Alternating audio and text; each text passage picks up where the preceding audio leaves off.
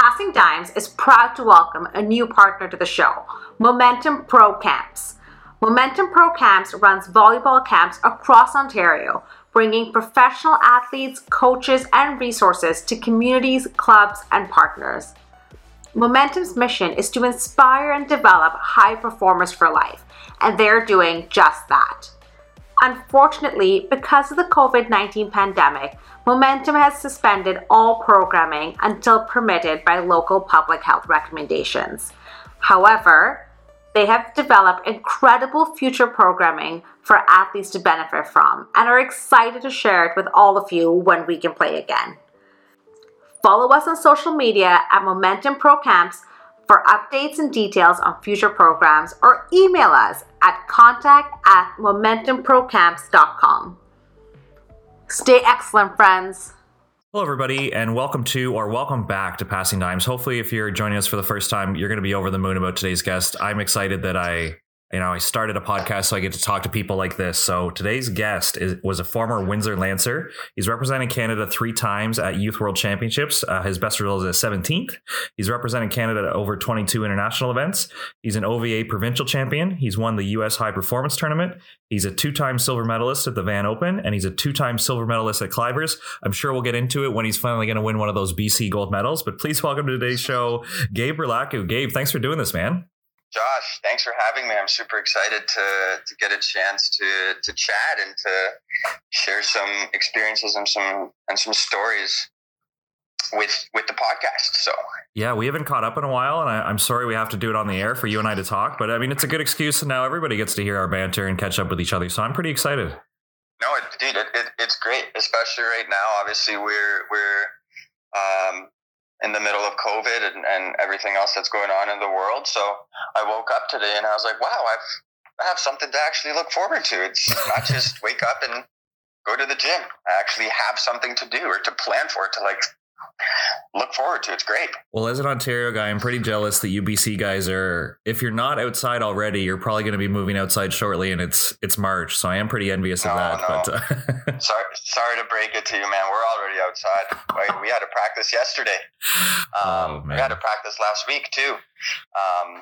It's pretty crazy here, man. Sometimes it's like 8 degrees here in Vancouver, and if it's not raining and it's 8 degrees, and you have the right equipment, you can have a full practice outside. It's amazing. You can truly play year-round volleyball outdoors here. That's awesome, and we'll get to your Vancouver adventures here in a bit. We'll start off with the timeline, just in case any of the listeners don't know your story. We'll take it from the top here. So I'll try not to glance over anything, because you and I have known each other for a lot of years, but let's settle this right from the start. Young guy growing up, multi-sport athlete. From everything I've heard and read about, top-tier soccer player. What made you fall in love with volleyball and choose that as your post-secondary sport? Because I believe when we get to it, you had the option to pursue both at a pretty good level. Yeah. So this is true. So I was actually born in Romania and lived there for 7.5 years. So for anybody that doesn't know, I immigrated to Canada in May of 2001. So, growing up in the 90s in Europe, a big part of my life was soccer. So that's kind of what I grew up playing, and Mom was actually a volleyball player when she was in university in Romania, and Dad was a professional handball player and played soccer his entire life. So athletic genes were, in the family. So when I came to Canada, I did start playing soccer right away, and the difference in levels was very obvious. European soccer for me was far more advanced back there, and then when I came here, the level was a little bit lower. So believe it or not, actually, the reason that I did start focusing more on volleyball was just due to quick success, I guess. When I started playing in my first year of club volleyball, which was in 16U, I played for a club called Riverside Rage.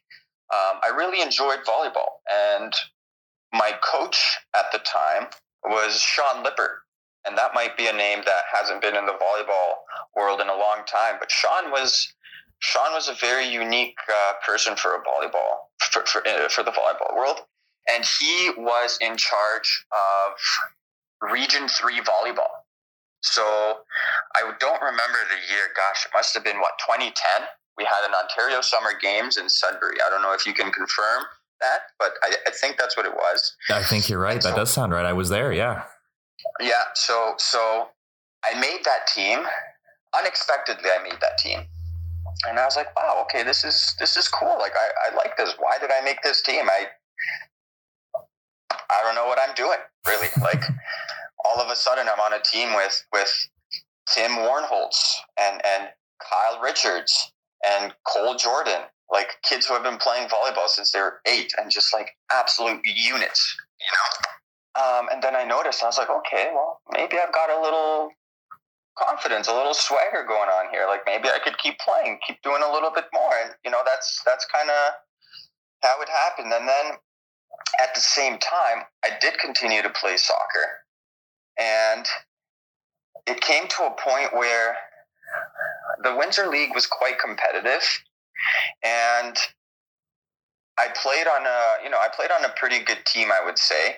We had a lot of success. But the problem was that we had a couple of like really big rivalries and a couple of like really big fights, let's say, on the field, which is kind of funny to say because a soccer fight is probably like somebody tapping somebody on the cheek and that person falling over. But like, these are pretty legit. I'm telling you, like, one of our fights, like I had a jersey that was like ripped off of me and like half, like I had a huge scratch across my neck from like how badly this shirt was torn off of me. And man, people were like fighting, parents running onto the field. It was pretty crazy. And I think once that moment happened, my dad, cause he actually had a pretty bad leg injury that cost him his handball career. And so I think from that moment on, he was just kind of worried about me. He didn't want me to have the same experience that he did with these injuries. And he was like, I'm not letting you play soccer anymore. I'm not letting you play soccer anymore. It's not safe. Like, we got to figure out how you can continue to be an athlete. And mom was like, oh, great. You're going to play volleyball. Like, I played volleyball when I was in university. And she's always like, what the heck? All you care about is soccer anyways. And so, dad convincing me to play volleyball. It's safer. I think that kind of pushed me a little bit more to pursue the sport. So a little bit more than just a short story, but no, that's super interesting. Because like I said, I've known you for years and I never knew that side of it. And it's interesting to hear your progression. And then with you talking about Ontario Summer Games, I mean, I love a good name drop. Hopefully our listeners do too. You mentioned guys on your own team, but that year in general, like, was a really good year for boys volleyball. Like, I think he would have played against like Reed May and Danny Demyanenko and Steve Marr, and even like Region 6 would have had Bruno Lorde and I think Phil Goyer. Like, I think your team was good, but then being across the net from some other guys who would go on to play volleyball for a living or for the national team, right? Like, did that help you click in that you could be at the highest level of volleyball?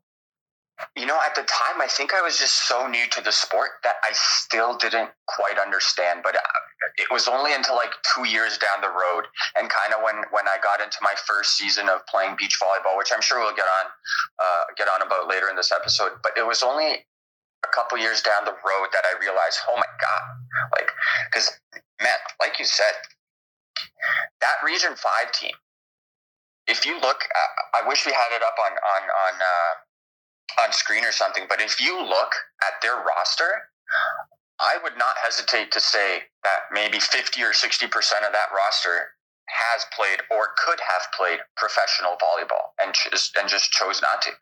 Like, it was the entire Crush team. It was the entire Storm team. Sergei Grabovsky was on that team. Sergei, who I actually played beach volleyball with, and was a really good friend of mine. Or is a really good friend of mine. Sorry, it's not like we don't like each other or anything. That team was loaded, and again, even as you said, Region 6 also, like the Bruno Lordes and the Phils and who was they also had a really good talented middle. If you remember his name.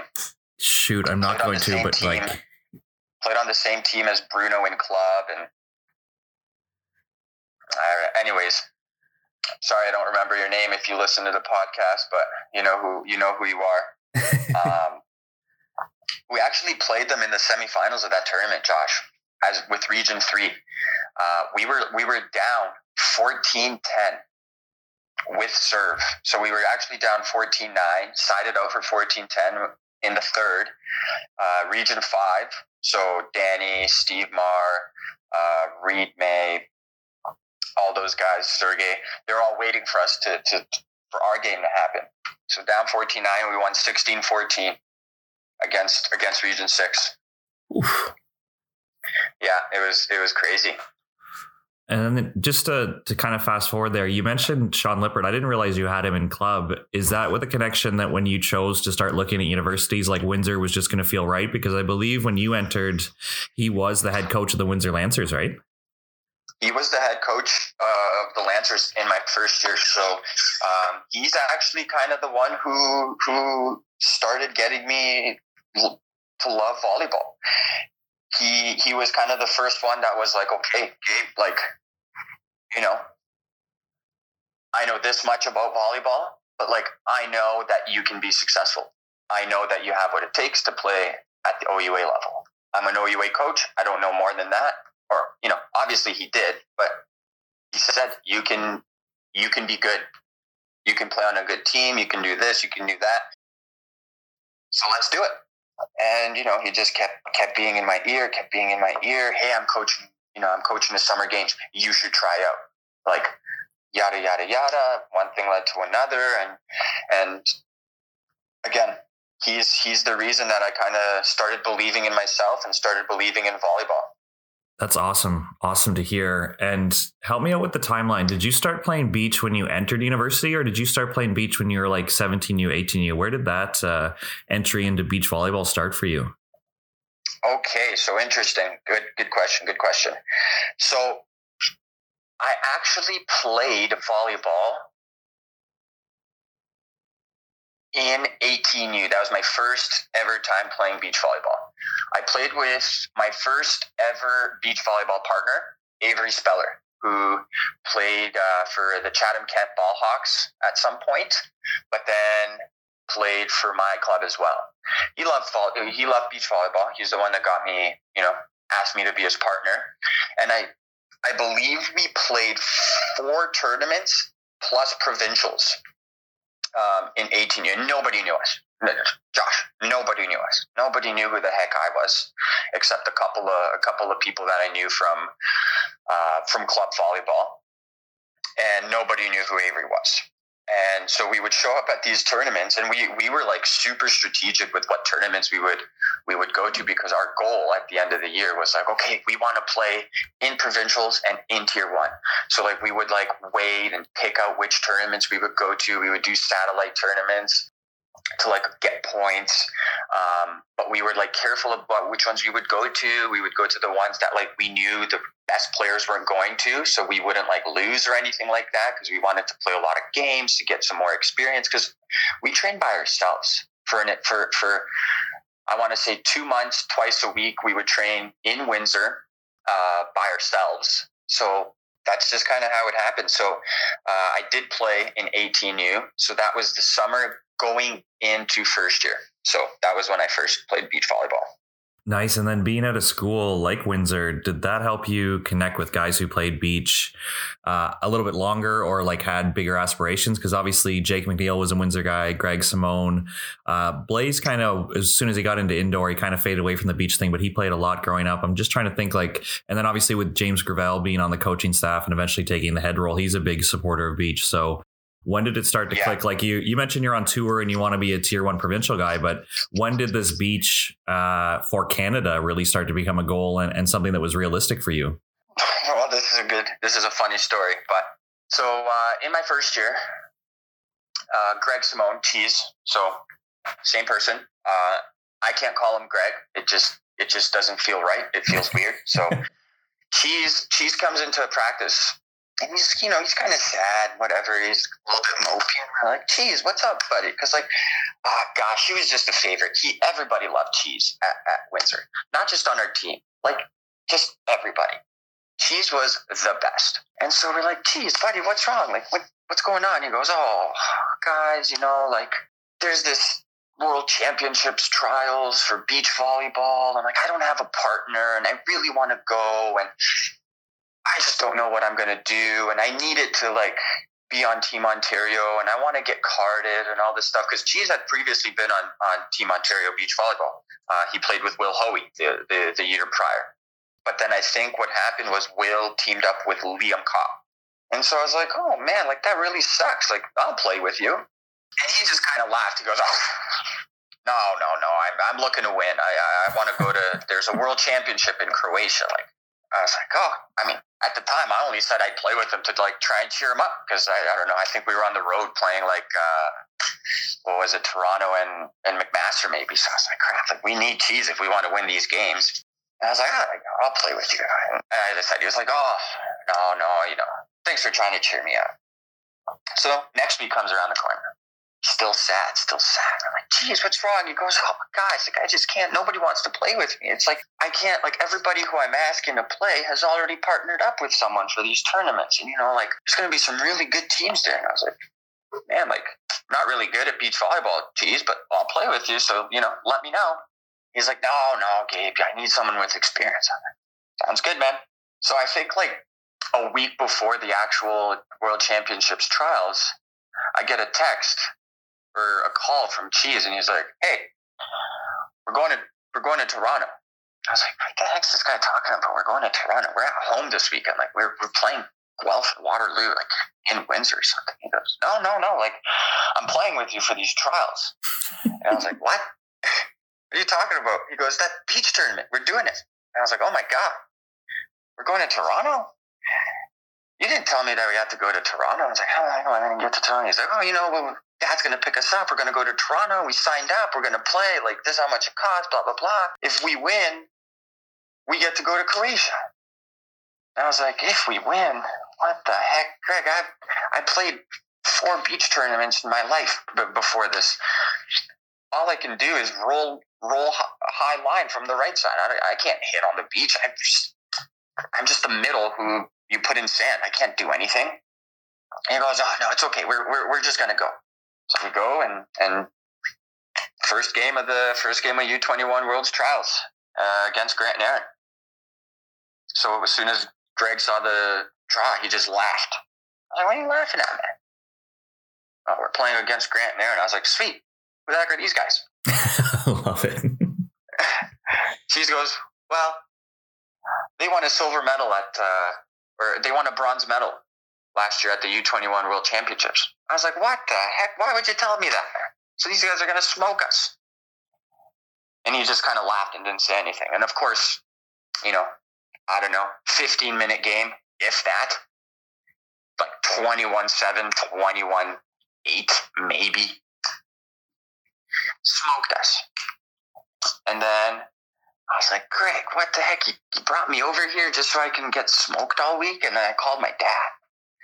And I told Dad, I was like, Dad, these guys were doing crazy things. They were like jump serving and they were like running back sets and setting the ball over on 2 and running trick. I don't know. I don't belong here. And then Dad just kind of goes to me and goes, well, you went to Toronto. Are you just going to accept the fact that you're going to just lose and waste your time all weekend? Or are you going to figure yourself out? And are you just going to win? And I was like, Jesus, I don't know what I'm doing. I was like, okay, well, I got to go. I guess we're playing again or refereeing or something. Dad, they don't even have refs here.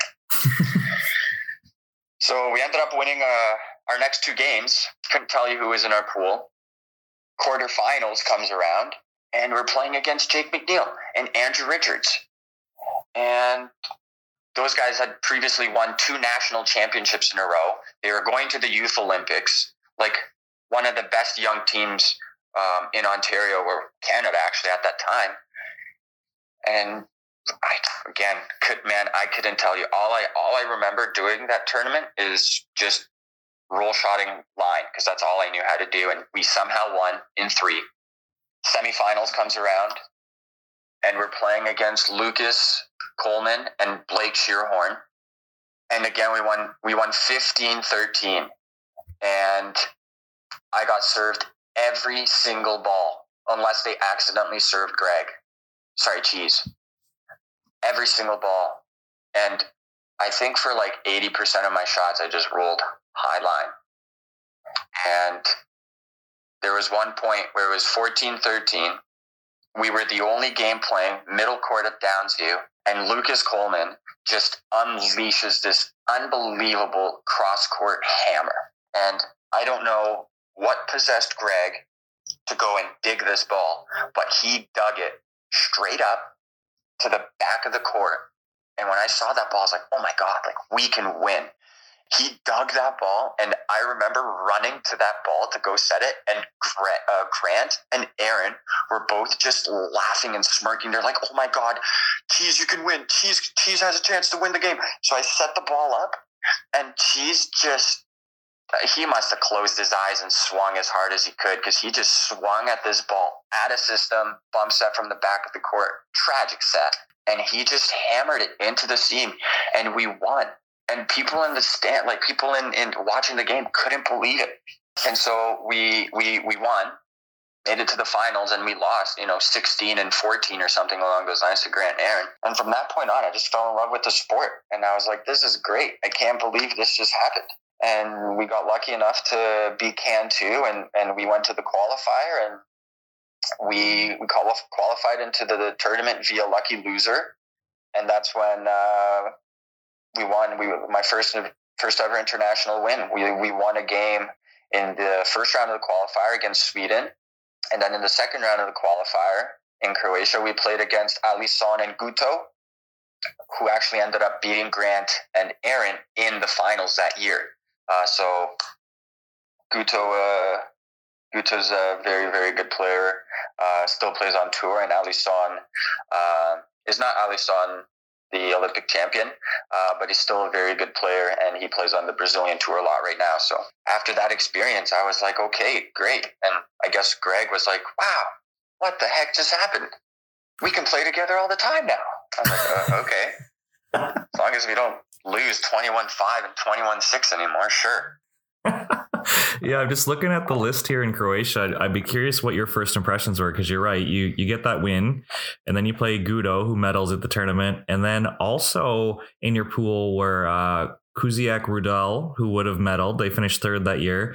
And then you played a very young Brill, who's like a stud on the world tour right now, right? So not only are you thrown into like what the world tour is, because you're at a youth worlds and it's this big international event, but you're playing against guys who would later go on to play at like the major series level very consistently. So what did you think of the level and how like big of an event it is to go to a world championship?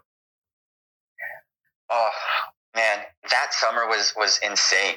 So I know you're looking at the U21 championships right now, but what some people might not know is 2 weeks prior to that, Greg and I competed at the U23 World Championships, where we also got into the tournament with a lucky loser.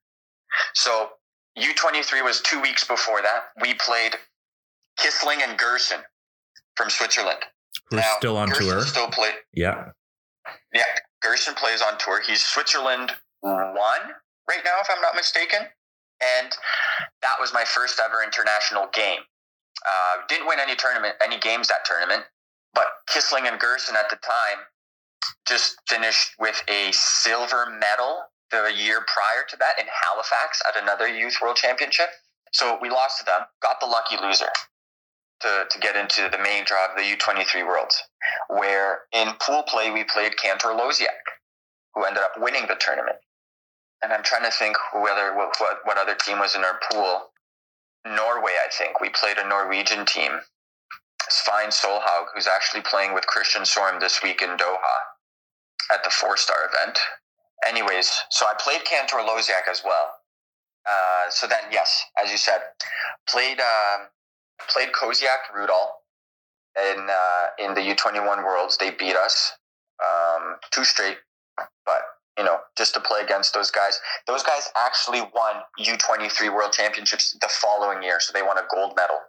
And then we played Brill, and who the heck was his partner? Doesn't matter. But those guys won. Those guys won a gold medal at the U19 World Championships. They had beaten Kissling and Gerson in the finals. They were just playing at such a high level. And it was really, really interesting for me to learn and to see how much more developed these players were than me and Greg and I as a team. But it was crazy. Like, I just got thrown into the heat of the action. And, you know, when that happens, you don't really have much of a choice, but you just gotta, you know, all the games you lose, you gotta look at them and you gotta say, okay, why did we lose these games? What are these teams doing? And I'd like to think that that's what we did. We tried to copy these teams' approach to the games and how they play and the style of play and their aggression and kind of risk management that they had. So it was really, really valuable for me to lose so many games in my first ever, you know, competitive year of playing beach volleyball, because I was losing to fantastic players and super talented players, all of which who have gold medals on the FIVB, whether it's on the adult level, like the senior level, or at youth world levels. It was really good and eye-opening and really important, I think, to get those games under my belt and those losses under my belt as well. Yeah, it's super interesting that I think your story is unique and I think can inspire a lot of people, because I think some people might have an idea that our sport follows a pathway, that you play for your region, then you play for the provincial team, and then you get a chance to go to Youth Worlds, and then you play for Canada, where that's not the case with you. You signed up with a buddy from your university team, and then all of a sudden you're representing Canada, right? So when did Team Ontario enter your like development stream? Like after you went to Youth Worlds, or once you qualified for Youth Worlds, then you were on the provincial team? Like, I'm wondering, when did this cross over? Because yeah, you didn't follow like a step-by-step process. It seems like you guys won trials and then your beach career took off, right? Yeah, well, we actually didn't win. We didn't win the trials. So we lost in the U21 trials, as I said, to Grant Nairn, and we also lost in the U23 finals to Will Hoey and Will Sidgwick. So both tournaments were represented as Can 2. But yeah, so I never was a part of Team Ontario for beach volleyball or anything. But, you know, obviously once Greg and I gotta stop calling him Greg. All my Windsor buddies, if they listen to this, are going to be like, stop it. His name's Cheese. Cheese and I qualified for these things.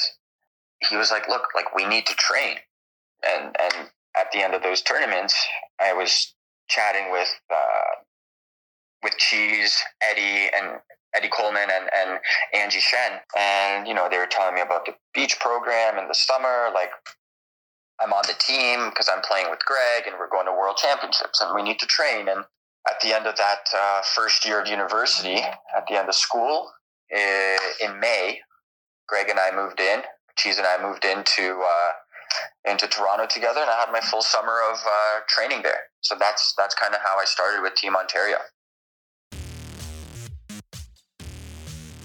Friend of the show, Jeff Miller, started an amazing golf brand called Club Jason. Designed with quality in mind, Jason sets no limits on comfort, feel, and appeal. They are devoted to growing the game of golf and creating opportunities for those who could benefit greatly from a little extra support. 10% of all sales will go to a Club Jason scholarship for a female golfer. An additional 10% of all sales will go towards junior golf programs in Ontario. Club Jason wanted to pass on some savings to you, official friend of the show. Use promo code DIMES, that's DIMES, at checkout to receive 15% off your order. Jason also offers free shipping in North America on any order over $99. Visit clubjason.com, that's CLUBJSON.com, to check out their amazing clothing and to learn more. Jason, join the club. Awesome. This is amazing, man. And then just to jump ahead a little bit, one season I kind of had circled here was your 2015 season. And the reason I have that circled is obviously we can start at the start of the summer, but spoiler alert, you won provincial championships. And I'm trying to do the math. How old were you in 2015 to win a men's elite provincial championship? Were you 21, 22 years old when you took that down? Yeah. Yeah, I think Sergey and I were both 21 years of age. Let me put my handy dandy calculator here. But yeah, I'm pretty sure it was, 21. Sergey and I were both 21. He might have been 20 just because of his birthday, but... Like, that's so impressive to win a men's elite tournament in Ontario, because I'm thinking you would have been battling against like Matty Z that summer. Like, there's so many other good players. And I think like young people always do well in Ontario. And I think like the tour is made up of like a principle. If you're good enough, you're old enough. Like, it's not unusual to see young guys play. But at the same time, there's a lot of weekend warriors. There's a lot of guys who train with the national team who want to compete. So they play on the OVA tour. That to do that as a 21-year-old is super impressive. But that summer started off a little bit wonky, where my understanding was the provincial team had recruited basically some bigs. Like, they wanted to get some more blockers into the program. And that kind of affected some partner choices. So even though you and Sergey were partners by the end of the summer, you didn't start off, right? So more impressive that you win a provincial championship at the end of the summer, but you guys weren't even a full pair for even in May or June, right? No, we actually, we started playing together, I believe, the last weekend of June, if I'm correct. This is something that he might be able to confirm. But yeah, basically what happened, man, was to start the summer. It was my third consecutive year playing with Greg, and we had a lot of success. I would say we qualified for 3 world championships at the youth level together. That's pretty impressive. You know, we competed in many, many tournaments. We were winning, you know, the youth tournaments, like the youth OVA tournaments. We weren't winning all, but we won a couple of like elite tournaments. But then we just kind of peaked, and we weren't kind of getting the results that I had wanted, and it seemed like our partnership was kind of going downhill. We were getting more frustrated with one another over the little things that, you know, a year or two ago before that, we weren't even letting it bother us because we were just playing in the moment. And yeah, as you said, there's a lot of blockers that were brought into the Team Ontario program. I'm trying to think of some names, but I think the only one that I can recall is Luke Wood. Yeah, and then Uchenna was a guy I worked with a lot and friend of the show. Yeah, Uchenna, who's a really good volleyball player, as well, who plays professional volleyball now in Europe. I think he's playing in Spain currently and having a pretty successful career, if I'm not mistaken. But Uchenna was one of them too. So Luke actually was playing with Sergey, and yeah, so basically what happened is to start off that summer, I think Cheese and I had lost like 2 or 3 trials. Whether it was for U23 Worlds or whether it was like NORCECA trials and FISU trials maybe.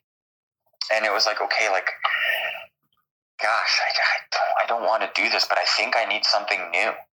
And it was honestly one of the hardest decisions I've ever had to make, because I would never be where I am even today without Cheese. Like, he is one of the biggest influences that I've ever had in my life. And as I said, just the most unbelievable, you know, athlete and person. I just felt the love and the passion that I had for volleyball. And I was like, okay, I think if I want to keep getting better and to keep pursuing this, which I do, I think I need something new. And I knew that, you know, there were some issues in some other partnerships or, you know, whatever it was. So, you know, I asked Sergey one night, and I was like, hey man, like, you know, I'm thinking about getting a new partner for the rest of the summer and for the upcoming year. Like, do you think that you'd want to play with me? I know you're playing with Luke right now, and Sergey didn't want to at the start because him and Luke had been such great friends, and Luke was an unbelievable athlete as well. He was strong, he was tall, he hit the ball harder than anyone I've seen, and a fantastic blocker, really good hands when he's setting the ball in transition or side out. So Sergey didn't want to, but I just kept grilling him about it. I was like, look, man, let's do this. We're going to do well. We're going to win. Yada, yada, yada. I don't know what happened, but he gave in. He goes, fine. I'll play with you. I think they might have had like 2 tournaments or 3 tournaments where they slipped up. And actually, I do recall that it was right after a NORCECA trial that I played with Andrew Coker. So that's a name that I didn't expect to pop up into this discussion with you, but I played a NORCECA trial with Andrew Coker, who is, oh gosh, I know I keep saying everyone's talented, but Andrew Coker might have been one of the most talented volleyball players of my class, because he's a 1994 as well. And we hadn't trained, hadn't done nothing. I actually didn't know I was playing the tournament with him until the morning of the tournament, when he just showed up to the beach. I'd registered us, but he never confirmed whether or not he'd be there or anything, which is such a Coker thing to do, I guess. If you want to label it as that, other people will know what that means. For sure, like most people would be panicking, but if anyone's going to show up to a beach tournament and play well, it's Coker. So I don't even feel stressed about that, and I totally can relate to that story. I've seen him do it many times. So we actually ended up losing in the quarterfinals, and I think we finished 6th in the NORCECA trial list, which at the time was super important, because if you finish 6th on the list, like, you could totally go to a tournament, whereas nowadays that doesn't seem to be the case anymore. But we actually beat Sergey and Luke,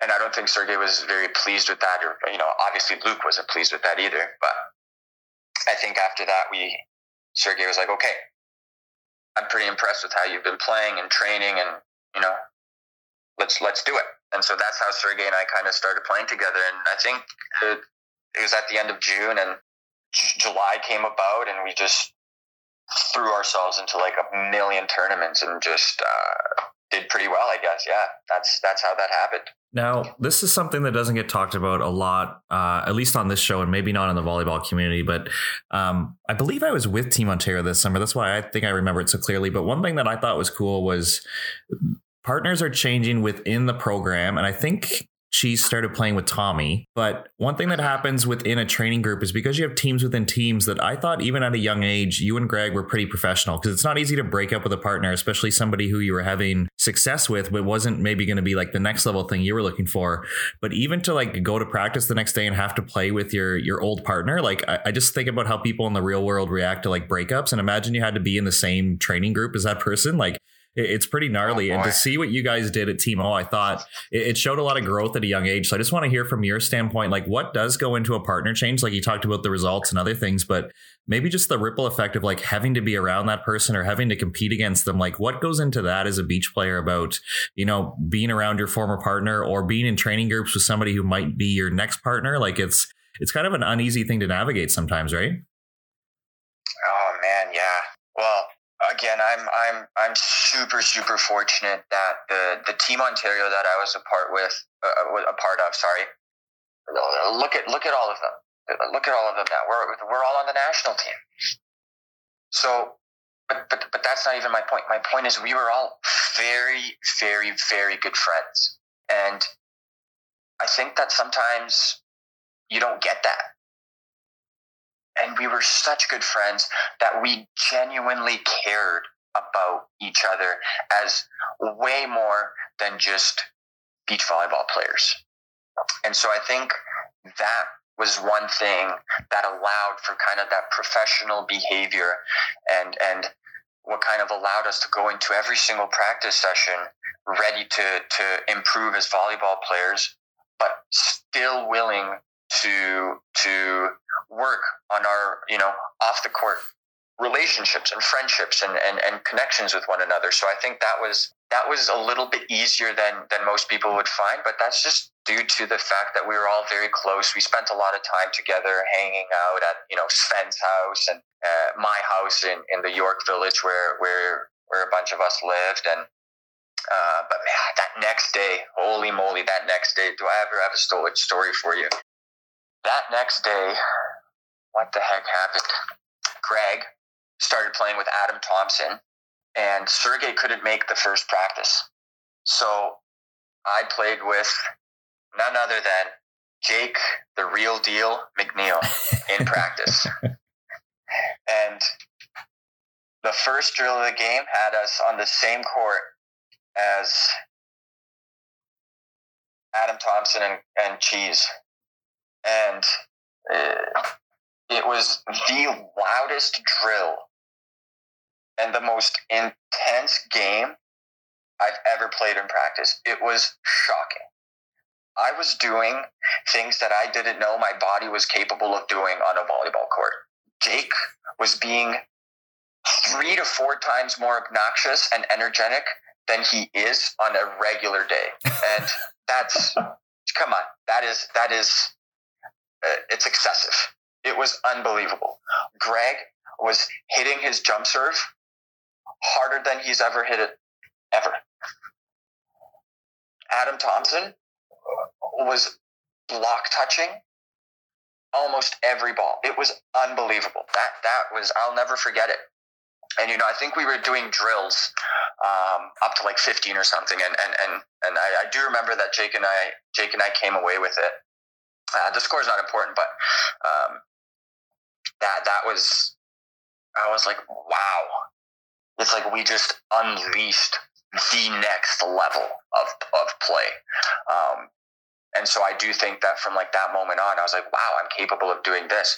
So I just kind of elevated my game a little bit, and Adam and Greg elevated their games a little bit because they just unlocked a new threshold, it felt like. So that was for sure a practice to remember. Yeah, that's a great story. Thanks for sharing that one. And then again, just to jump ahead, because you mentioned it, like you, Sergey, Jake, Liam, I don't think Hoey was Timo that year. Maybe he was already with the national team, but like just the core of your Team Ontario group went on to play for the national team. So when did you make that choice that you wanted to try out and try to be like a next gen guy for the national team versus staying with the provincial team? Because I think that's a choice every athlete has to make, because there is a little bit of an age crossover there, and it really comes down to like what you want to do. And I know like this would affect your school if you chose to go to the national team, because you'd be training year round and little things like that, right? So what went into your decision to like pursue beach more full time, and how that was going to influence, like you said, like your studies or maybe your indoor playing and all the other stuff that went into your career? Yeah, exactly. So basically what happened was, after I partnered up with Sergey, we had a lot of success for 20-year-olds in Canada, I would say. We came to the Van Open where we made the medal rounds. Then we went to Center of Gravity where we made the medal rounds. We went to the States where we played a USA high performance tournament where we actually won gold in that tournament. And I believe in the finals, we played against Micah Ma, who was a setter at UCLA, and I was a men's setter for the States. And there's also a setter in France right now. And his partner was Jake something. He's the son of a legendary beach volleyball player right now. Why am I spacing on this? So am I, man. And I think I know who you're talking about, but yeah, I'm not going to think of it. So anyways, we played them in the finals and we beat them. And then we came back and we won provincials. I think we finished third at nationals. In the provincial finals, I'm pretty sure we beat Dallas Keith and Matt Golas. But in the semifinals, we beat Jesse Lelliott and Maddie Z. So that was a crazy game. I think we won 15-12 in the third. And just the other day, I was hanging out with Maddie Z over here in Vancouver, and we were playing disc golf. It's a new hobby amongst I guess all the guys back home in Toronto are playing disc golf too. But it's kind of something that we're doing a lot here in Vancouver. And Maddie Z came to play some disc golf, and we were just chirping one another, and that game actually came up, and it was just so funny to just kind of remember a bit about what was happening in those times. Anyways, then we continued to play on tour. There were a couple tournaments that we went to. We went to China in something that was called the World Leisure Games, which, to tell you the truth, I don't think they've ever had another tournament. But it was like a all expenses paid. we finished fourth there, which I think, was one of our biggest disappointments. Like, I think we really, truly should have won that tournament, but we were just so young, and we just hadn't really unlocked our full potential, and we weren't fully mature yet. And I think that played a big part into why we didn't do better there. Played some tournaments in Brazil of some qualifiers, and, that kind of pushed us to try out for the national team. And I think we were both on the national team as independent athletes. And so we continued to train with Team Ontario. And then the following season, so 2016, is probably when I had, another very good spell of my volleyball career with Jake McNeil. So that's when that partnership happened. And that partnership is what pulled Jake and I out of Team Ontario and just started being full-time with the national team as independent athletes, followed by carded athletes. So. And I'm trying to remember my timeline of where this fit, but I seem to remember you were still a Windsor student and you organized your schedule so you could drive to Toronto either like Thursday evenings or Friday mornings and still train like Friday, Saturday, Sunday as a beach guy and then go back down to Windsor and attend class in person. Was that still when you were with Team O, or was that a VC thing? I'm trying to think, like, when did you make this huge sacrifice and start driving all over the province so you could train beach like full time, but like on a part-time schedule, if that makes sense? Yeah. So basically, that was when I was still playing with Sergey. One of the things that he said when we started our partnership was, look, if we're going to play together, like, it's none of this, you only play beach in the summertime. It's all or nothing. And I said, okay, I'm all in. So that was in my fourth year of university. I stopped playing indoor. And basically what I did is I set up my school schedule for Monday, Tuesday, full course load. I was at school all day Monday, Tuesday, and I had a 3-hour lecture Wednesday morning from 8:30 until 11:50 or whatever it might be. And then Wednesday I would go to school, and from school I would drive directly to Toronto for Wednesday night practice. So with Team Ontario. That's to answer your question. I was with Team Ontario. It was Sergey and I and Eddie and Angie. So I would train Wednesday, Thursday, Friday, Saturday, Sunday morning. Sunday morning we would train, I think, 8:30 to 10:30. 10:30 practice done. Boom, hop in my car, drive back to Windsor, sleep, wake up Monday morning, go to school, repeat for all of the fall, winter, and early spring. And man, it took a toll on my body for sure. So much driving, and financially it was very difficult to maintain, and a lot of gas and tough driving on the 401. I can just remember some tough days, some big snowstorms that I had to drive through, and I had typically a drive that takes 4 hours. Toronto to Windsor, Windsor to Toronto, and it took me one Sunday. I remember I left at 11, and I didn't get home until maybe 9:15, 9:30 at night because there was just a big snowstorm. And but tough way of life, I guess, during those times. But I loved it, and important to train and to live the life of a professional athlete at that time, even though we were only a part of Team Ontario. Yeah, definitely. And then just to pick up to your latest point about when you started playing with Jake McNeil, again, I'm just looking at your BVB account here. You guys really embrace the grind. And what I mean by that is when you get on tour, it's not that glamorous of a lifestyle. Like, you're going to countries for a chance to qualify. And if you lose, you don't get your hotel or food paid for, and you're kicked out of the tournament, basically. So you guys went to Thailand, the US, he played 2 events in Brazil, you went to Turkey. Like, you guys are just battling. Like, take us through that experience. Cause I think, sometimes people hear that you play for the national team and it's like, that's a great accomplishment. That's awesome. But then when you got to go to work and you start getting on tour, what was that feeling like when you're, like I said, getting off an airplane, knowing that you're there to play a game, and if you lose, you have to go home again? Like, how did you ever get used to that, or the confidence to play in these matches and get used to that feeling of like, I just spent a lot of money for a chance to play one game? Yeah. It's, oh man, I'm sure so many people that, you know, you've chatted with say the same thing, but it's, you're chasing a dream. And if those dreams, you know, if those dreams that you have aren't big enough if those dreams you have, if they don't scare you, then maybe you got to check in with yourself, because those dreams aren't big enough if they don't scare you. And I think that's what Jake and I did. We were chasing a lifestyle, and we just demanded so much from ourselves. And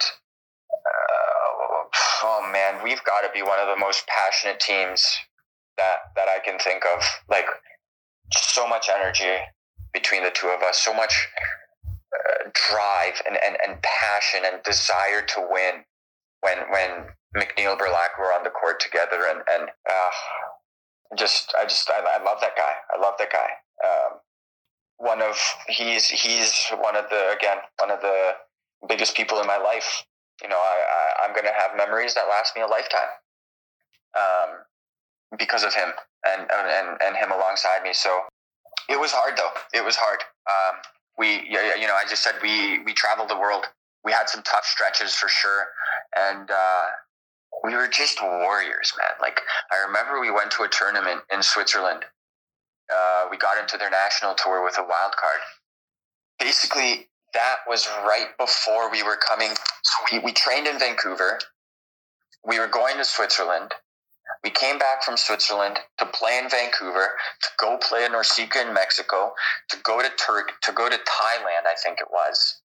I think we hit like 7 countries in the span of 4 to 5 weeks or something. But anyways, we were in Switzerland, and on the first day there, we were going to go train with Breer and Hausner, who were partners at the time, both of which have different partners now, Swiss boys. And Jake was like, "Oh, I'm not feeling well." I was like, "Oh, no worries, man. I'll talk to Flo and let him know that, you know, we might have to cancel today if you're not feeling well." Later that day, he goes, "Oh man, I'm really not feeling well. Like, something's up. Like, I can't eat. I'm going to the bathroom all the time. Like, my stomach's upset. Like, I want to sleep all day." And I was like, "Crap. Okay, tournament starts in a couple days."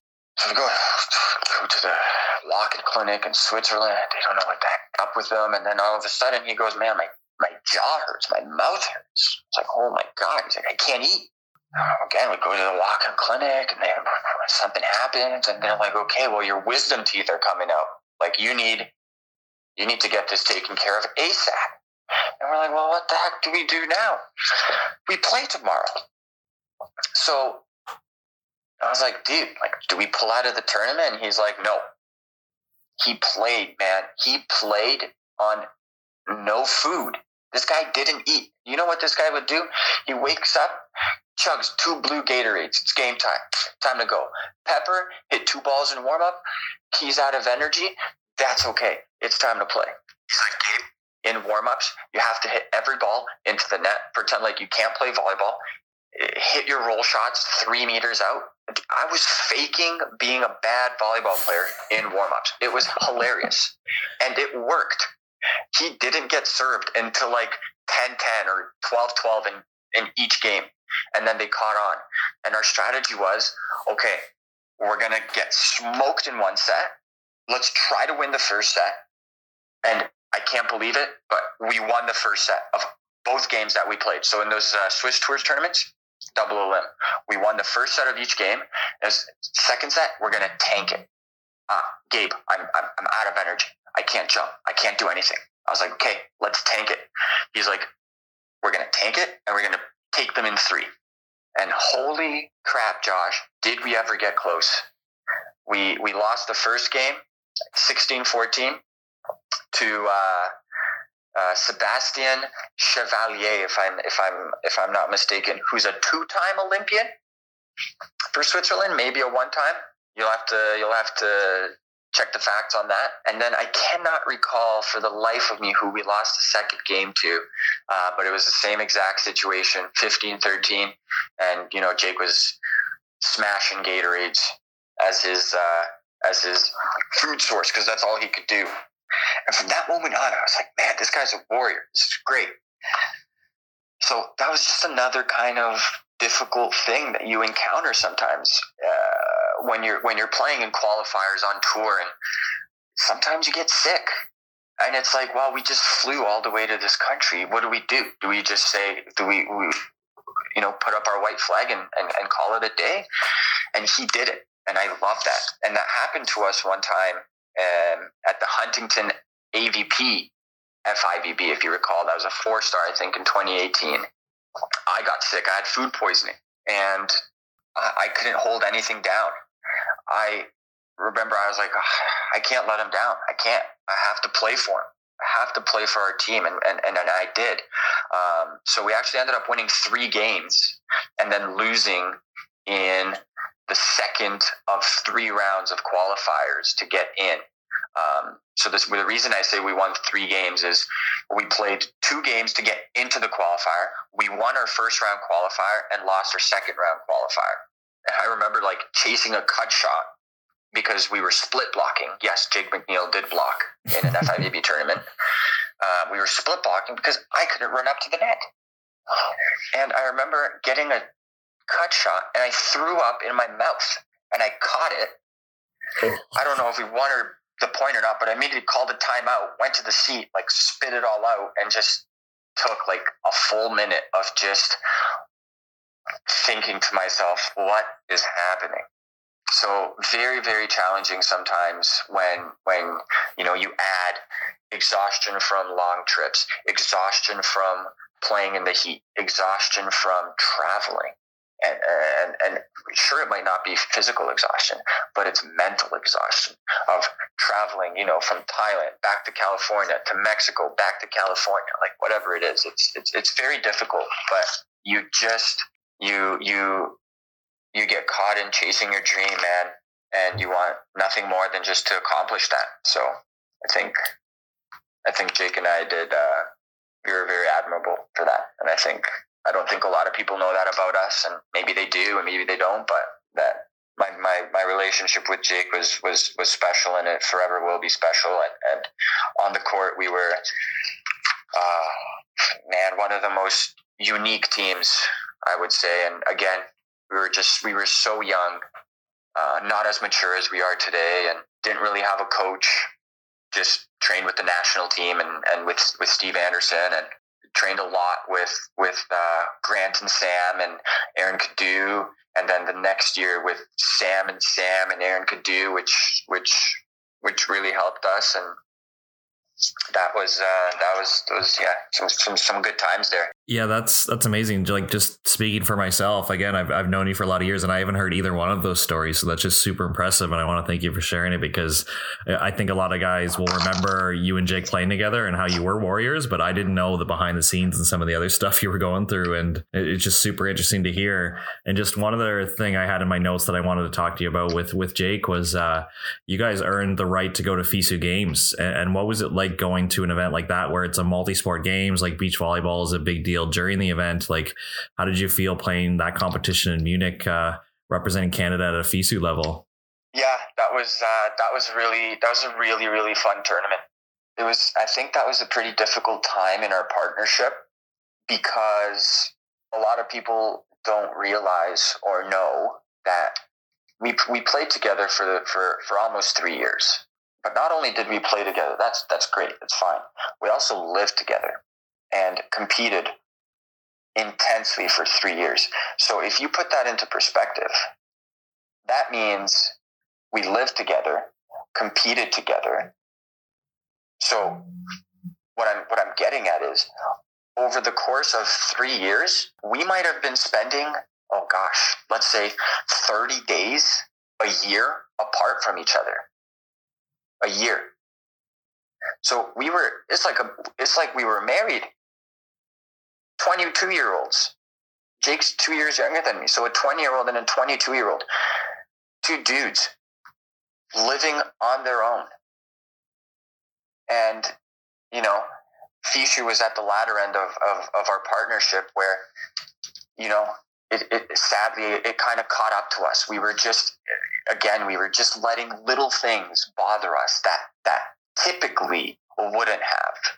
But that tournament, it was great. Jake was incredible.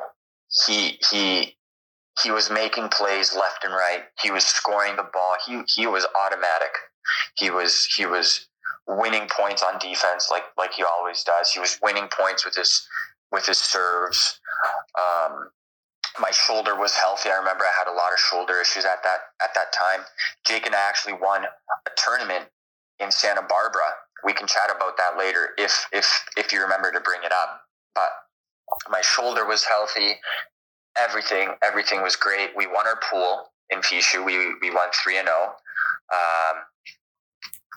I believe we won our first game in the playoffs. I can't recall against who.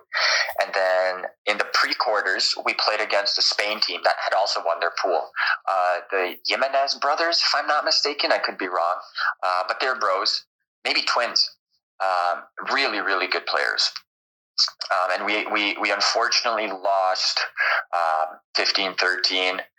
And, you know, there was a lot of frustration built up between Jake and I that game. And I think had we been properly coached and more mature, I don't think we would have ever gotten into that situation. I just remember my blocking should have been better. I wasn't exactly taking what I needed to be taking. These guys were both high flyers, super fast twitch, and we were just, I just wasn't getting as many blocks as I should have been getting. And I remember I was getting frustrated, like, Jake, why aren't you digging him? He was getting like frustrated, Gabe, why aren't you blocking it? But at the end of the day, it was this exceptional beach volleyball game. Like, exceptional. To this day, I don't know how to go about it, but I want to see if there's like some video of that game, because we played on center court. So I'm sure it's out there somewhere.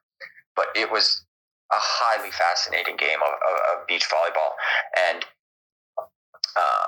I loved that experience, and I loved going through those hardships with Jake, because there isn't a different player that I wish that I could have gone through all of these things with. Yeah, he was a special partner, special player, and, you know, special person in my life, and that's never going to change. So, but I do think still to this day, we think that we could have got more out of that tournament, and I think that we should have. Now, while it's fresh on my brain, and I actually wrote it in my notes here, tell me the Santa Barbara story. The Santa Barbara story. So again, with Jake, there's just so many stories of Jake and I competing in difficult tournaments. And man, did we win a lot. We won a lot.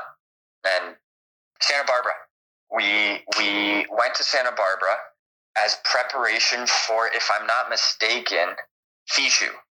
But I can't remember. Just there's so much going through my mind. But the reason, I think we actually lost in Fishu, lost that game, and we flew back to Vancouver and got second at the Vancouver Open.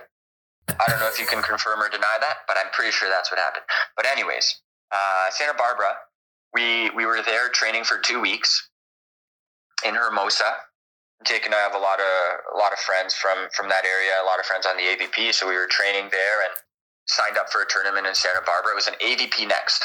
So for those people listening who don't know what an AVP Next is, it's basically the version of the AVP Tour, like the second tier of it. But it was one of those where if you won, it was an AVP Next Gold, which means if you win that tournament, you get to qualify for the Manhattan Open. So Jake and I won this tournament, and had we been American citizens, we would have been able to play in the Manhattan Open, which is the biggest AVP tournament, one of the biggest beach volleyball tournaments actually ever. But yeah, that tournament was crazy because I hurt my shoulder. So basically what happened was, prior to going to California, Josh, we played a grass tournament in Pennsylvania. The biggest grass tournament in the world. It's called the Pottstown Rumble. I believe the prize money was $14,000 US for the first place. And Jake and I lost to Dalahisi and Duncan Budinger, who's the brother of Chase Budinger. And those tournaments are insane.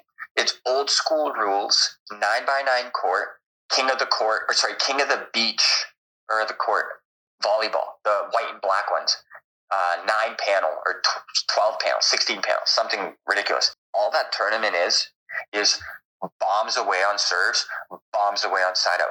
If you roll shot, you are getting booed, heckled, everything you can imagine by the fans. And I'm saying fans, there are hundreds of people surrounding your court watching these games. So then we played that tournament. We ended up losing.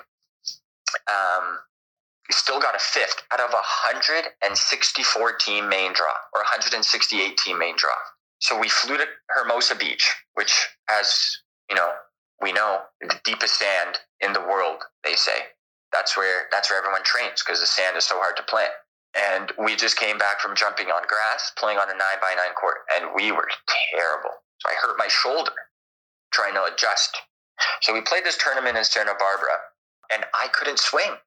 I couldn't swing. So we played a one-day tournament in Santa Barbara, played against the likes of, what's his name, David McKenzie, who USA men's national team Olympian for indoor volleyball. We played Adam Roberts. We played Troy Field, who is the next AVP sensation and current stud of the AVP.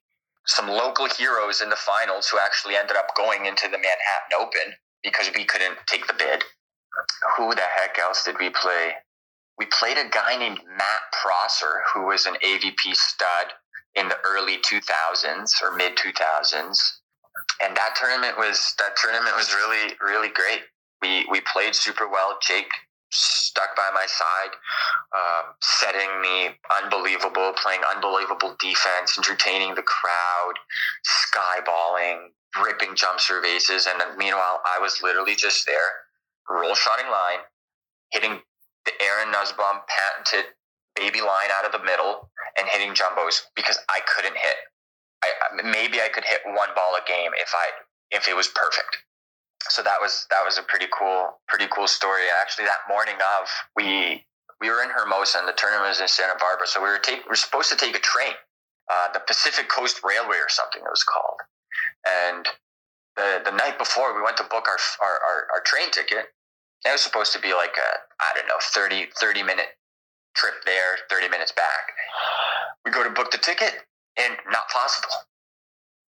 The train doesn't go as early as we need it to. We're like, the train only starts running at like 8:30, and we're like, crap, our first game's at 8:30. So we had to Uber there. It was like a $240 US dollar Uber ride from Hermosa Beach to Santa Barbara. And then we ended up winning something like, I don't know, gosh, what was it? $1,400 US dollars or $2,400 US dollars, I forget. And a bunch of cases of Bud Light beers because Bud Light sponsored the tournament. And so we won the beers, didn't have a ride back. And we're like, well, what the heck are we going to do with these beers? So we just went back to the courts ASAP and just started throwing all the fans beers. And then all the fans started loving us, even though we just beat the hometown heroes who trained at that beach, East Beach. And Miles Evans was there, who's the current US player too, and he was heckling us all game, and just a really funny story. Troy Field actually found us a ride, funny enough, by a guy named Sandy, who drove us back in his van. And he lived out of his van because he loved traveling to watch professional volleyball players play and train. So he lived out of his van. So the entire ride back to Hermosa, Jake just climbed into the back and just slept in this random dude's bed in his van as he was driving down the Pacific Coast Highway. I don't even know what it's called, for like 2 hours. It was hilarious. I don't know if I should be censoring this out, that you guys are winning tournaments, giving alcohol away to people in the stands, sleeping in random people's vans who are giving you a ride back, that you just have this blind trust that here's this guy with the van. He'll take us where we need to go.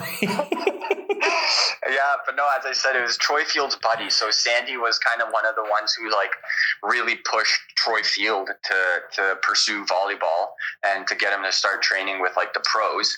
And, Troy said, look, this guy's legit. He'll take you back to Hermosa. He's driving his van back there because I'm practicing tomorrow morning and he's going to be at my practice. He's at all my practices. So we're like, okay. And so he introduced us to Sandy and we chatted and we're like, look, we'll pay for your gas. He wouldn't take any of our money. He said, absolutely not. You guys won the tournament. You guys were unbelievably entertaining to watch. And the least I could do is take you guys back to Hermosa. And so that did, but yeah, we Jake and I don't really drink. We don't really drink alcohol, and we so many cases of beers. We're like, what do we do with it?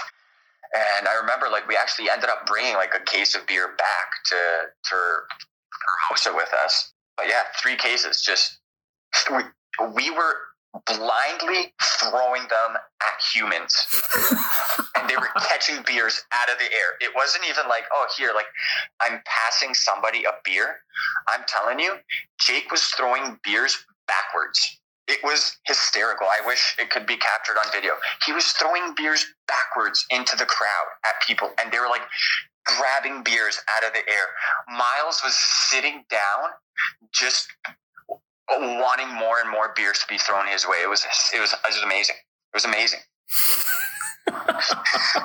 How have I never heard this one before? Yeah, I'm gonna have to corner him. You have to ask Jake about it. It was amazing. It was amazing. Oh man, this is great. I'm just looking again at my notes to go down the timeline here, and time to tackle the elephant in the room. I think it'd be interesting for people to know that with my role with VC and with you moving away from the national team, it just shows your level of class that you and I can sit here and have a conversation for, and put it on the internet. But I was wondering if you could share the process there where you actually chose to move out to BC and you've got a great training group there. And I think it just shows that in Canada, there's so many people training and who love our sport that even though the national team's home base is in Toronto and that's where we train, that there's still groups in Quebec, there's groups in BC and Alberta and Manitoba that are still passionate about playing beach volleyball. And I think you and Logan and everybody else in BC have a great thing going. I was just wondering if you could explain the process of moving there and, how you're still training and competing and still, being an international beach volleyball player once, this crazy thing going around the world ends and we can get back to competing full time. Totally. So, so I moved, pretty drastic life change, I would say, to move from one city to another, let alone a province to a different province across the country. But, I love it. I love it here. And my first ever time being in Vancouver, I played a Van Open with Cheese. And I just stepped foot on that beach and I was like, this is it. I felt it. I was like, I belong here. This place is me. Ever since then, the Vancouver Open has always been my favorite tournament. Always. Everybody knows that. Gabe loves the Van Open. I don't know what happened. I don't know how I got lucky, but I befriended 2 incredibly amazing human beings, Sandy and Seymour. And I don't know how that fell to me.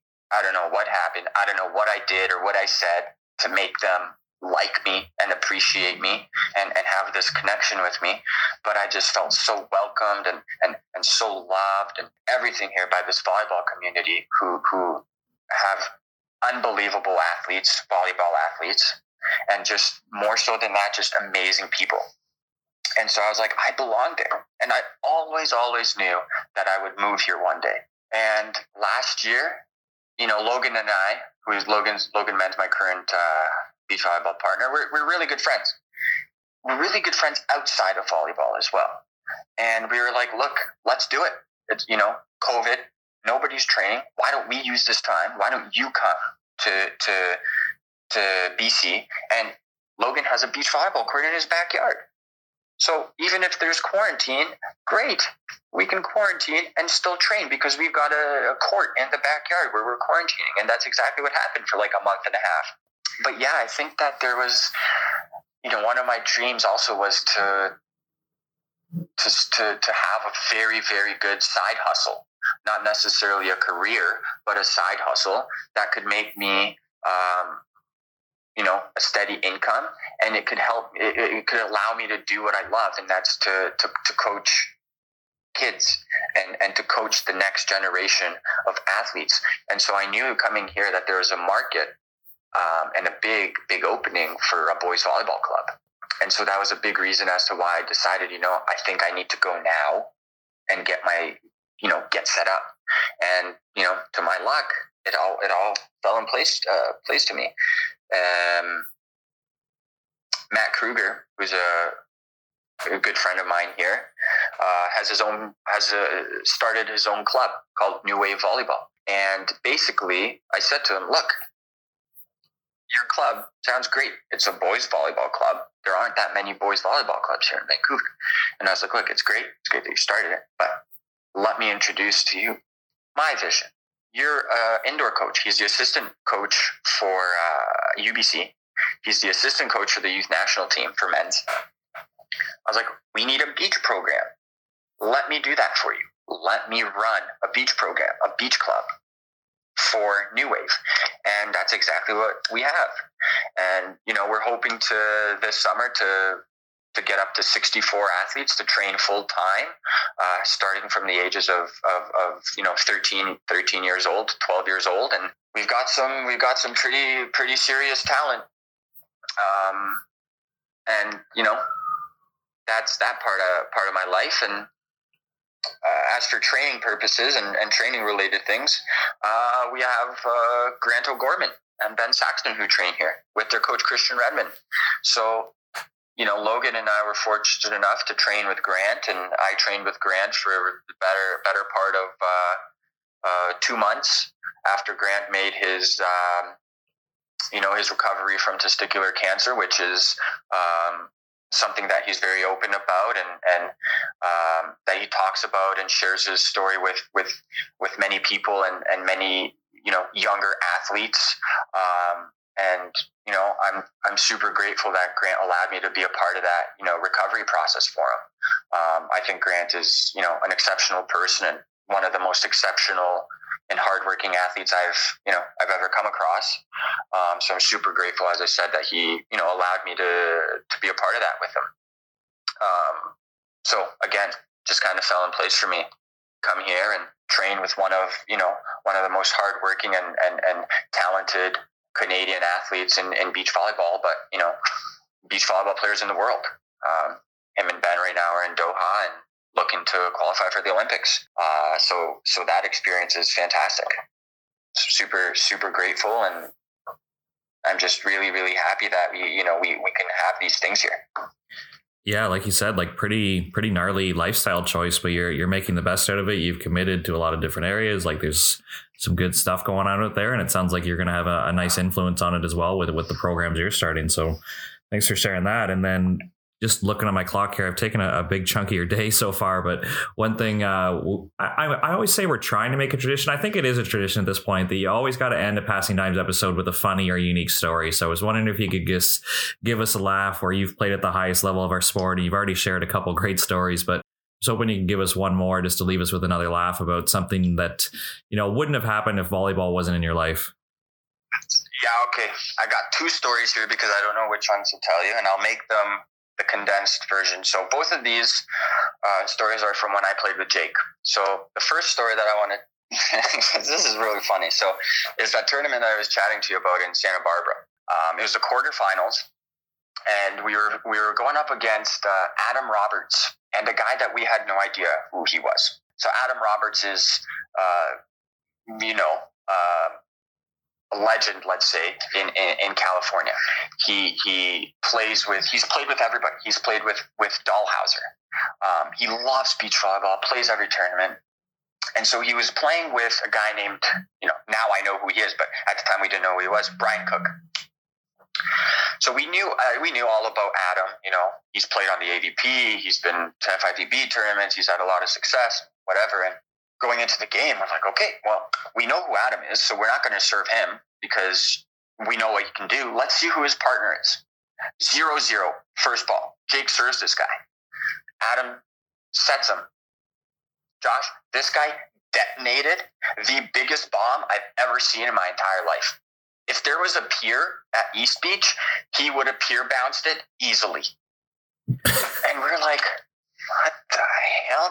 Jake and I didn't even react. We kind of like looked at each other, like covered our faces and just started laughing. We're like, what the hell? And Jake goes, through the net. He goes, well, sorry that happened, Adam. Looks like you're getting served every single ball for the rest of this game.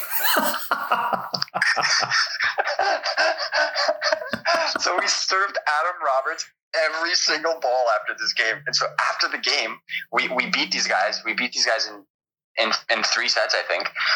And we're like, who the heck is this guy? And so I look up, I pull up Instagram, and I look up Brian Cook. What's the first thing that I see on his Instagram? It's a picture of this guy being a professional indoor volleyball player, high-fiving Irvin Ngapeth. He plays for Modena.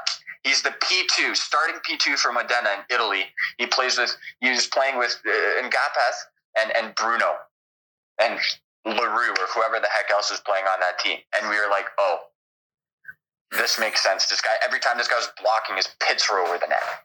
So that was pretty funny. That reaction I'll never forget. And Jake just pointing at Adam and just being like, well, you're getting served every ball for the rest of this match. That was hilarious. Okay, and then another story is Jake and I played this tournament in Atlantic City.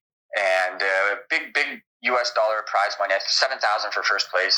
So we were in the semifinals, and we're playing against Ed Ratledge and Eric Zahn, who unfortunately is no longer with us, but he was an amazing beach volleyball player and just a lovely guy to be around, with, you know, full of amazing stories and energy. And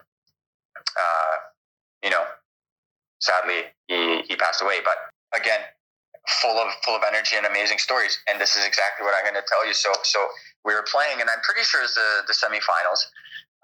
So they beat us in the first set, Ed Ratledge and Eric Zahn. They beat us in the first set. And the second set, I can't even tell you what happened, but we were steamrolling them. 15-5, 16-5 going into the technical timeout. Maybe they get a point, and it's like 17-6 or something. Eric Zahn goes, that's it. Walks off the court. We're like, huh? He literally walked off the court. He's like, that's it. We forfeit this set. I don't want it. I don't want this anymore. And we were like, huh? What's this guy doing? He left, man. He left. He left for 10 minutes. We're like, what the heck happened? Did we just win this set? Jake and I are freaking out. We're like, what just happened? And Jake's mom, Kelly, was like, what, guys, what's going on?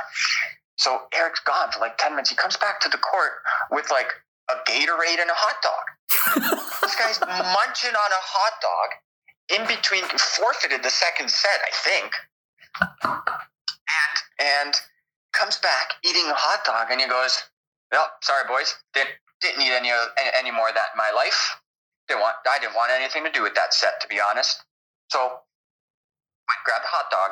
So he's drinking a Gatorade, eating a hot dog full of mustard. It's like mustard's dripping onto our court, like into the sand and stuff. We're like, what is happening? Like, so we're like, so are you guys still playing? He goes, hell yeah, we're playing, brother. I'm trying to win that $7,000. I was like, okay, let's do this. So we start playing the third set, I guess. The score got reset to 0-0, and we side switched at every 5, so we assumed we were in the third. And the score must have been like 9-2. And then he goes, all right, good job, you filthy Canadians, that's it. And we're like, huh? He goes, that's it. You guys win. It's done. This game's done. And that's it. He left. Him and Ed just cleared the court and just left. We're like, what just happened? What just happened? And 5 minutes later, we're like, I guess we're like going to report the score. And we see Ed and Eric just chilling on a beach chair, drinking Coronas with their huge group of fans from Atlantic City. It was unbelievable. I'd be like, you're winning, and I'd be so rattled just by him doing this that I'm sure it would have fooled him up. It's like, no, get back here. No, I win. No, you win. Like, why are you eating a hot dog now? Like, I'd be so rattled about those current events happening. I'd be like, where are we right now? Man, it was incredible. We didn't know what the heck was happening, but yeah, those are two also pretty funny and kind of memorable stories that, again, I've had the privilege of sharing with Jake. So. Well, I do have one more story to bring up, and this is for any new listeners, because if they were to go way back into our archives, Jake McNeil was nice enough to be like the first guest on the show, and he told an amazing one that you, Dallas Keith, and Jasmine Call were in a car in Brazil, and I need you to confirm the details, because this was in the glory days of Passing Dimes where we could record in person, and I'm sitting on my couch recording with Jake and Dallas, like in tears laughing, because I have Jake explaining how it was like, you know, this light situation. It's like, oh, whatever. Like, these guys have guns, and Dallas is like totally straight faced being like, no, like, you don't get it. Like, best case scenario, we get robbed. Like, worst case scenario, I'm dead. Like, I thought we were going to die. So I want to know, what was that Brazil trip like to you? And just in your own words, because I'm sure we've got a lot of new listeners from those days. What goes on in Brazil when four dudes are in a taxi? Dude, you know, there's another story. I'll tell you this story a different time. But I'm with Dallas on this one, and that story they told you is 100% accurate. Not one detail is a lie. Man, we were going into the middle of nowhere, a city called Miguel Pereira, and we landed at the airport in Rio, and you know, we're splitting an Uber or a taxi ride into Miguel Pereira, which was like an hour and 25 minutes away, let's say, and this place is in the middle of the mountains, in the middle of nowhere. I'm telling you, at night, it's like negative degrees because it's so high up at such a high altitude. And during the day, it's like 26 degrees. It's unbelievable. So we're driving, and there's this like checkpoint. And we're like, crap, like, we don't speak Portuguese. Like, the taxi driver doesn't know who we are, where he's taking us. He doesn't know where you know, professional volleyball players going to compete at a tournament, and it's like a military checkpoint, or I don't even remember it. Like, we think it was just four random dudes. Like, it might have not even been a military checkpoint. And these dudes, like Jake and Dallas, are telling you like they had guns. No, like they had AK-47s. Guy had a shotgun, and like I swear one of the other guys had a sniper. Like, it was just the biggest weapon I've ever seen. And they put us up against the car, and you know, like when they search your body, like they typically do it with their hands, these guys were searching our bodies with guns. Like, I'm pretty sure that this guy was like tapping Dallas on like the butt cheeks and like under his armpits and stuff with his gun. And like, man, we had cash on us, we had our passports on us. Like, anything could have happened. Literally anything could have happened. Luckily, you know, we all had like our Team Canada sweaters on or whatever, like a Team Canada practice shirt on that had like the Canadian flag, and you know, all of our bags were like Team Canada beach volleyball stuff. And so who the heck knows, maybe they knew where we were going, and maybe they knew that like if something happened, they would draw the attention to themselves. But we literally got pulled over by four random dudes who did not have a military car or anything along those lines, but they had like, you know, the camo outfits, but random car in the middle of the road just stopped. The car was just parked in the middle, and the taxi driver had to stop or he was just going to ram straight into it. Obviously, they pulled told the taxi driver to get us to get out, and they searched everything. Yeah, it was crazy. It was crazy. I think how Dallas finished it is he said, because you're wearing Canada gear, Yaz started pulling at his shirt being like, volleyball, and started signaling like he was like hand setting, and the guys were like, oh, like volleyball, and they're like, Miguel Pereira, and all of a sudden these guys went from like searching your stuff with guns and like pointing guns in your faces to like, oh, volleyball, oh, awesome, and all of a sudden they were like super nice. It was crazy. Like, Yaz was totally cool under pressure. It was surprising. he like was pointing to like the, you know, those red Lululemon shirts that we have that with our training shirts, because they have a volleyball, like the Canada flag on them. And I think he like had a ball, and he was saying like "vôlei de praia," because that's how you say beach volleyball in Portuguese. And he was saying like "Juego Miguel Pereira" or something, which is like playing in Miguel Pereira. And those guys, I'm telling you, as I said, as soon as they figured out who we were, they were just like, okay, like we can't do anything. We're going to draw attention to ourselves. And they were just like, that's it. These guys are amazing. And they started laughing and smiling and chatted. They had another conversation with us for like 5 minutes before they let us go. That's amazing. It was unbelievable. Like, we literally went from these guys could legitimately rob us / just, I don't know, they could have just ended us right there, to we're laughing with these guys speaking 3 words in Portuguese, and these guys are just crying of laughter. They couldn't believe it. That's amazing. I think it's one of those things where it's not funny during, but after I heard that story, I'm laughing hysterically, and Dallas is just like, no, you don't get it, man. You don't get it. Like, we were getting robbed or dead. Dallas is not exaggerating that, man. It was scary. I just remember when we saw what was happening, we were immediately like, like, this isn't good. It's like 11 p.m. at night in the middle of nowhere in Brazil, in a random old taxi driver who, like, he can't hold his own. Like, oh man, yeah, that was crazy. Well, man, this has been great. I'm glad I could catch up with you and put it on the internet, like I said, and you shared some amazing stories. You'll have to come back on, or you'll have to be a part of Sharp Cuts, and we can get you and Jake on the show together and tell some more amazing stories, because you told some good ones, but I have a feeling you haven't told all of them. So we'll have to get you back on soon. And it's great to hear that you're doing well, and hopefully see you at a tournament this summer, because I know you're training hard with my guy Logan. So yeah, best of luck with everything you got going, and glad I could catch up. Yeah, thanks, Josh. Thanks for having me. And there's a large percentage of stories that you haven't heard yet. So I'm sure if you get a show featuring Jake and I, you can get a lot more out of us. And oh man, we have stories. We have stories for you. And again, I'm super happy with you getting the coaching job with the Next Gen group, and I'm super happy for you. I think you really deserve it, and I think that we're ready as a country to kind of take that next step forward and continue to get good results moving forward. So, well, sweet, man. I appreciate you saying that, and yeah, I totally agree. I think we're ready to take off, and a lot of good things are coming down the road, I feel. Yeah, good. Yeah, well, thanks for having me. I appreciate it, and as I said, I'd love to come back one time, and maybe we'll do a duo with McNeil Berlaku. It's what the people want, You gotta give them what they want.